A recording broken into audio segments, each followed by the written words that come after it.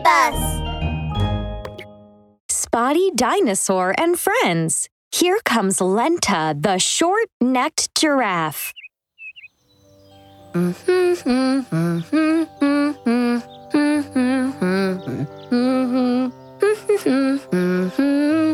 In the cake shop, Spotty Dinosaur was enthusiastically making a cake.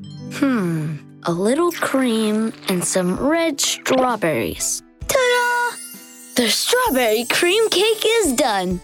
The strawberry cream cake gave off an attractive, sweet smell and looked absolutely wonderful. But frowns creased Spotty Dinosaur's face. I think there's still something missing. What else should I put on it to make it the most special strawberry cream cake in the whole wide world? What to put on? How about onions or beef? Spotty was just thinking of something when a sound suddenly came from outside. Slowly doobie-doo. Where am I? How did I get here? Oh no, I'm lost! Hello? Is anyone there? Spotty hurried out of the shop. He followed the noise and found an odd-looking little animal trying to find its way out of the chestnut forest. The animal looked just like a giraffe and had pale yellow fur with a pattern of brown patches and 2 small antlers on its head. But unlike the average giraffe, which generally has a very long neck, this animal, well, she had a really short neck. Hi, can I help you? I'm Spotty. How are you? Oh, hi. I'm Lenta, a short-necked giraffe. Short-necked giraffe? Spotty stared wide-eyed at Lenta out of curiosity, and Lenta did the same to Spotty. I've never seen a short-necked giraffe before. Why is your neck so short? Slowly doobie-doo. My neck is just a little bit short right now. But it's going to get longer. It is also the first time I've seen a spotted dinosaur.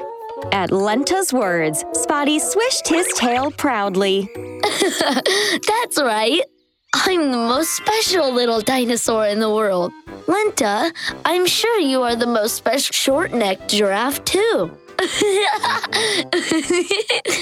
But I don't want to be a short-necked giraffe. I want to be a long-necked giraffe. Huh? Why do you feel that way?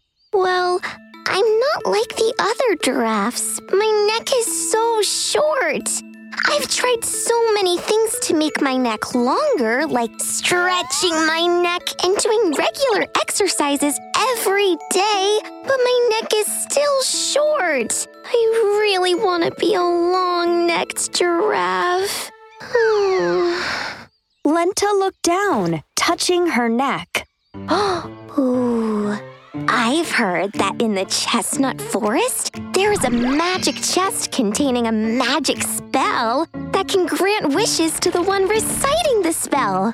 I've been looking for it for ages, but I still can't find it. And now I'm lost. I have the worst luck. Oh, so that's why you're out here. Don't worry, I will help you find it. Spotty and Lenta set out to find the magic chest. On and on they searched, passing by trees, turning rocks over, and digging around in the flowers and grasses along the way.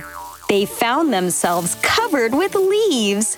The two looked at each other and burst out laughing.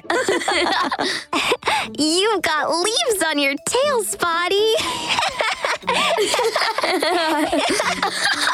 Lenta, you got leaves on your antlers too. Slowly doobie-doo. It feels like we're playing hide and seek with a magic chest. Look, I see a hole by that tree over there. They ran over to the hole and found a golden treasure chest hidden inside. The treasure chest was bright and shiny and covered with colorful gems. Whoa! This must be the rumored magic chest! Oh yeah! We found it! But how do we open it?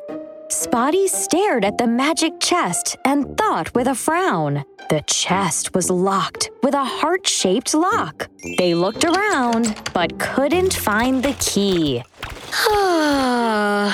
This is awful. We can't open the chest without the key. Slowly, Doobie-Doo. It doesn't matter. I've decided to live here from now on, so I can look for the key every day. I'm sure that one day I'll find the key, and then we can play together every day.